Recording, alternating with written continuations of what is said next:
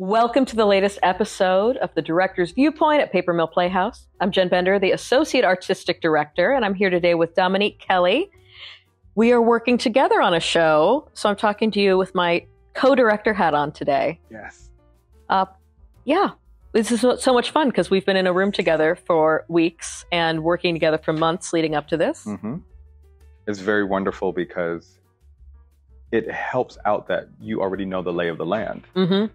So then when I come to you with questions about like, what about can we do not only is it filtered through a nice creative lens, but then a wonderful logistical lens too. Yeah, I like that part of it selfishly too, because if there's an issue that comes up, I feel like I know who to talk to. There's a shorthand about knowing what's possible. And if I need to ask somebody if something is possible, I know where to go. You're like Paper Mill's Cliff's Notes. Oh, I love that. Mm-hmm. And you've been here before. You were just here choreographing The Great Gatsby. Absolutely, which was wonderful. And it's very interesting doing a completely different take on the 1920s and 1930s because Gatsby was about opulence and everything was bigger than life. And this show is pretty much primarily about the performers and the people who may not have had that much, but then are really just, telling the story and telling about Harlem, where Gatsby was Long Island. So yeah. And putting on my Paper Mill hat, as we were planning this season, that's something we talked about is how these shows, After Midnight and Gatsby, are linked in terms of time period, but completely different in terms of setting and context, and even how they were created, because Gatsby, of course, is based on a very famous book, and After Midnight is a review with no book. So they're really completely at opposite ends of the spectrum. Which is great because for people who think they're not into, a dialogue and musical theater, this would be a great entry point for your friends who go like, I don't know about musical theater. This is a great start for them to hear music and see some dancing and really just be immersed. Yeah, and there's songs that people know. I mean, so many of these are Duke Ellington classics, Calloway. People have heard Lena Horne and Ella Fitzgerald sing them. Yeah, and I know I think of myself as a director who really specializes in working with actors and text. So normally the types of musicals I'm really drawn to are things that are really book heavy.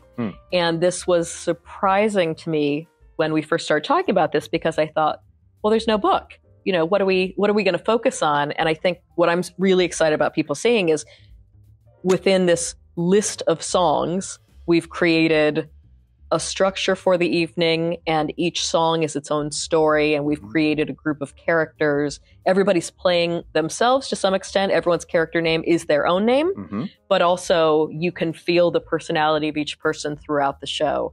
So I'm really excited. It was a whole new challenge to create a story where there wasn't a story. Yeah. And in a way that was much more freeing because we just said, oh, what about this? What about this? Ooh, and if this scene looks like this, the thing that follows could be this. We love a what about it. We love a what about it. Well, that's one thing. I was just going to say we've, had never worked together. I don't think either of us had co-directed. Yep. So, it was a little bit of a concern to me, like how is this going to work in a partnership? But one of the things I love about us working together is someone will have a thought and the other one says, yes, and also this, or what about this? You remember how we would be alone stressing about the show and then we'd call each other? And then within 5 minutes, we knew so much. And that's been so wonderful to work with you on. And let's go back. Okay, so I need to know more about your directing experience because I love that you just dropped that in there. And I don't know if everybody knows that you have been in it for a long time. Yeah. So when I was growing up, I was a dancer and a musician and did sort of all the arts groups in school. And grew up loving musical theater and seeing national tours that came through Columbus, Ohio, which is the city closest to where I grew up. And then I wanted to do theater for a living, but I knew I wasn't a good enough dancer to be a dancer or a good enough musician to be a musician. And I thought, well, there has to be some job within the theater world that I can do. And I sort of thought maybe I'd be more of an arts administrator. And when I went to college, I was a stage manager and I was ran the spotlight and I kept trying out all these sort of different things. And full disclosure, I went to see a show that I thought was horribly directed. And I thought, well, I could do that. Yep. So I directed a show because at school we had a whole bunch of shows that just happened all year long. And I directed a show and I thought, oh, this is great. These are all the things I love. I'm working with dancers, but I'm not the choreographer. I'm working with musicians, but I'm not the music director. And I just thought, oh, this is great. I love it because it's like I get to touch on lots of different departments, but I get to work with people who are experts in their departments. Mm-hmm. And I thought, well, this is really fun. I like directing, and I'll just keep doing this until I have to get a grown-up job at some point. And then I just kept getting directing jobs, and I thought, well, maybe this is my grown-up job. But when I started, I didn't grow up like going to a high school that had a drama program or even speech and debate. Mm-hmm. We didn't have anything like that. So it never occurred to me that a director was anywhere in my future. But once I started doing it, I just thought, oh, this feels so easy. It's kind of like when you're in a healthy relationship. You're like, oh, this is easy. Doesn't mean there aren't challenges, but it's a fit. Yeah. So I really fell in love with it and have always had a passion for directing new work. I do a lot of readings with new composing teams and writers and lots of things that are in development. And what was great about this show is because we created so much of the storytelling, it felt like a new show. Yeah, which is wonderful to be able to have that opportunity, because a lot of shows that you do, you can't really like diverge too much. But with this one, we're just like, all right, we feel this way, let's do that. This is now the dance number. We're going to add lyrics to here. We're going to do this. We're going to do that. So it's been nice to, it's almost like we're approaching it like it's a new musical, like it's like OBC, original Broadway cast, and it's been done before.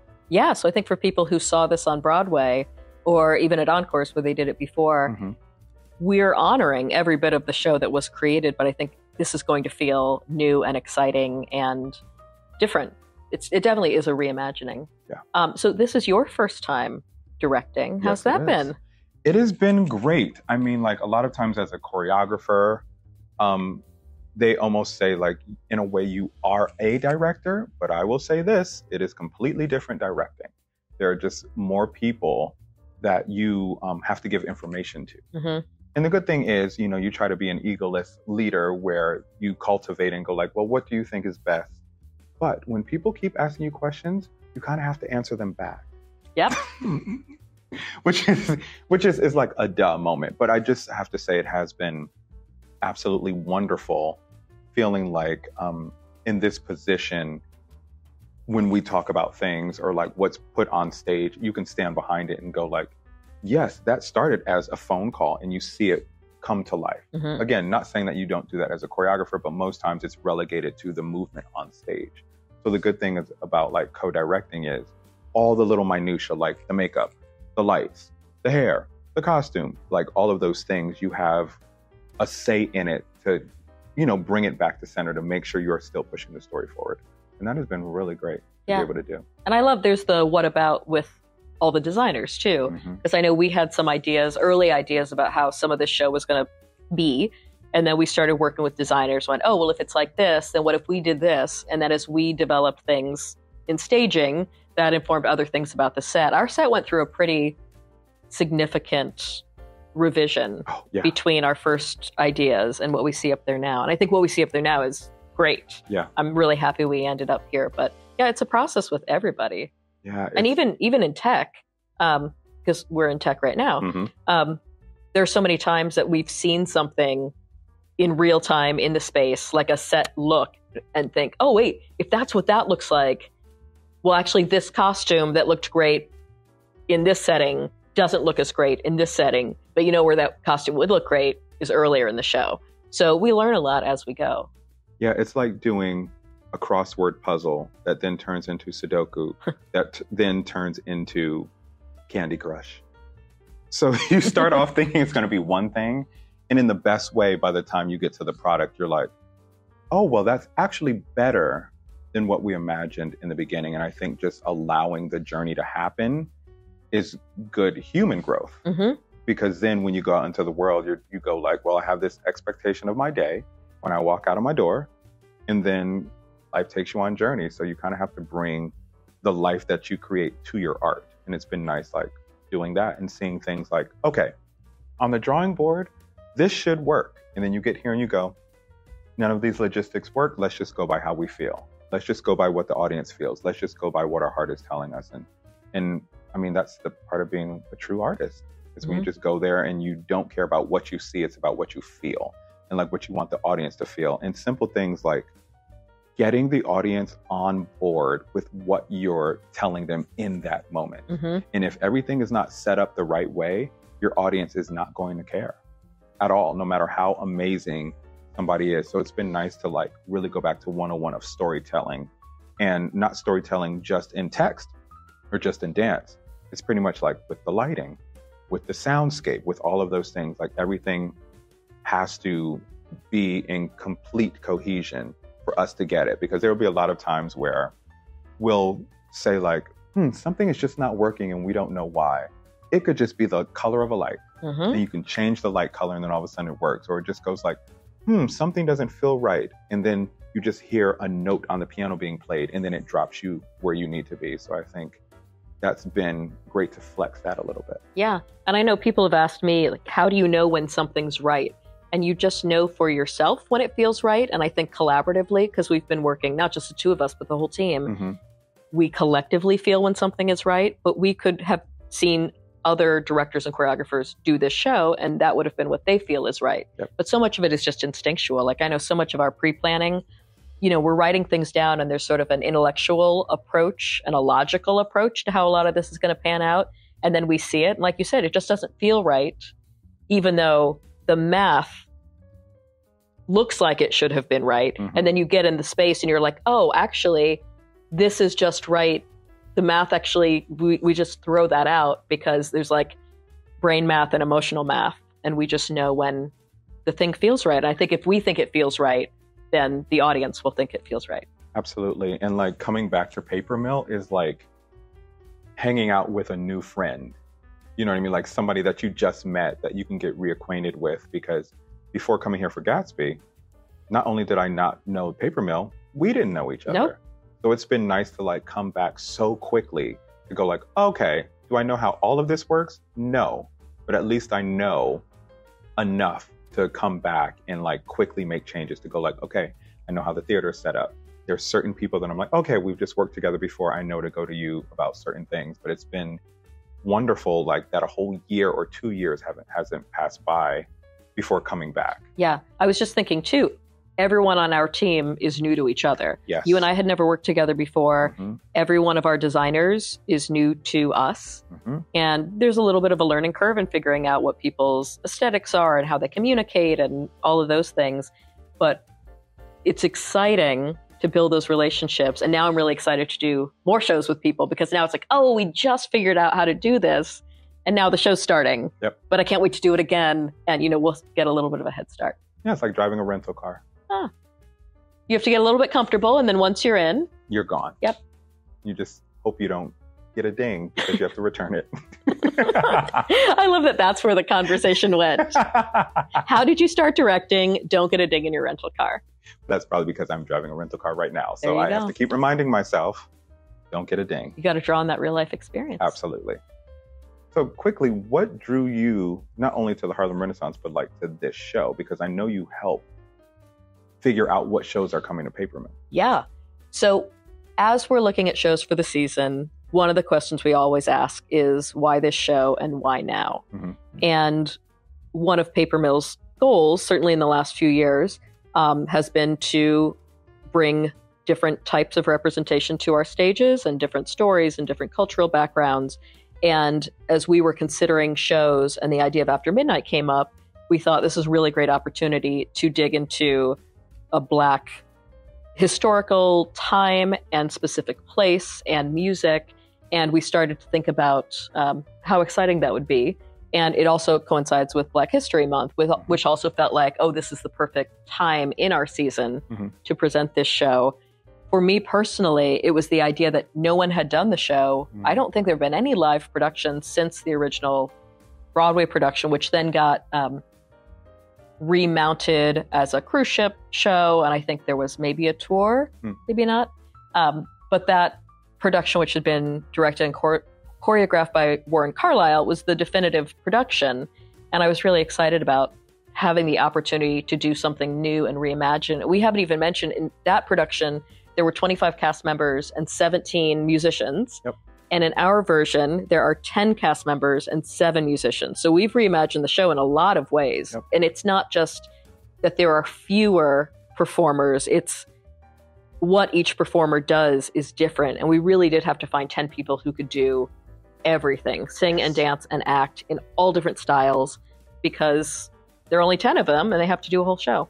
But those were some of the reasons why we were excited to do this. But I think the fact that it hadn't had a major production made it feel like officially it's a revival, but it feels like a completely new work, because we're really leaning into the Harlem context and the vibrancy of the Harlem Renaissance. And I think you see that in the color palette and then the choreography. And we're keeping everything very analog. There are no video screens. There are no automated set pieces. You don't see moving lights all over the place like it's a concert. The band sounds very acoustic. So that was another approach that I was really excited about, because we've done other shows, Gatsby being one of them, that have lots of video and lots of, really modern set things. Yeah. And we said, let's go back to the time of the Harlem Renaissance and sort of lean into like the analog quality of how a show would have been presented then. I was just thinking about, I think this is the first show that I saw on Broadway that I took a pass at. What do you mean took a pass at? Like that you've worked on a version of? Because every other show that I've choreographed, I've not seen it in real life. So it's been very interesting, like just sitting here thinking about that. I'm like, because I actually saw it on Broadway because I had friends who were in it, of course, and I wanted to see it. But I think this is the first time that I saw a musical on Broadway that then I've been inspired to choreograph it in my own way. Because I've choreographed Oklahoma and like Indecent and Sophisticated Ladies and other shows, but I only got to see like the PBS special, or actually that's mainly what I saw, a lot of the things on PBS. Shout out to PBS.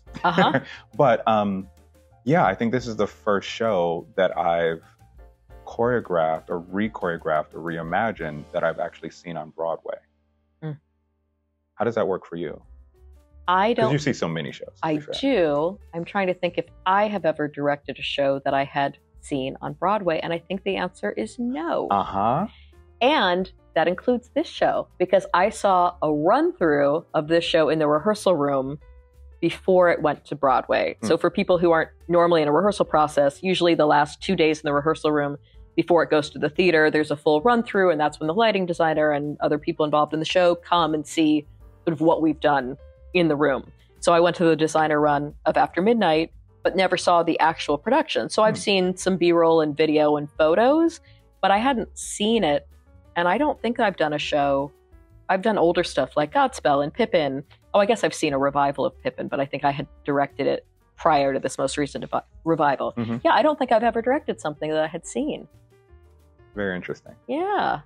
That's what's so great about this with the reimagined smaller cast, is even if I had seen it and really known that original production, ours is just different because it has to be. Yeah. It's just built differently. Yeah. And a blessing and a curse that a lot of people that I thought would have seen it and should have seen it did not get to. And since it doesn't have a cast album, people don't have a reference point, which is good and bad. It's great because we can introduce it to new audiences, but it's also not the best because it was a great musical. Yeah. But we've also made some changes. Like there's a song, Ain't It the Truth, which was originally sung by 4 men, and we have reconceived it for 2 men and 2 women. There's another song at the end of the show that was instrumental only that we've added some vocals to. And all of this was done with the approval of the licensing house. So, for those of you listening out in the country, you can't just make changes to shows, just because you want to. But you can ask permission, and then often they'll say, that sounds great, try that. So we are doing some things that are officially different than the previous version that I'm really excited about. Great. So even if you saw the original, I think you're going to find a lot of new things here. I love it. I love it too. That's why we do what we do.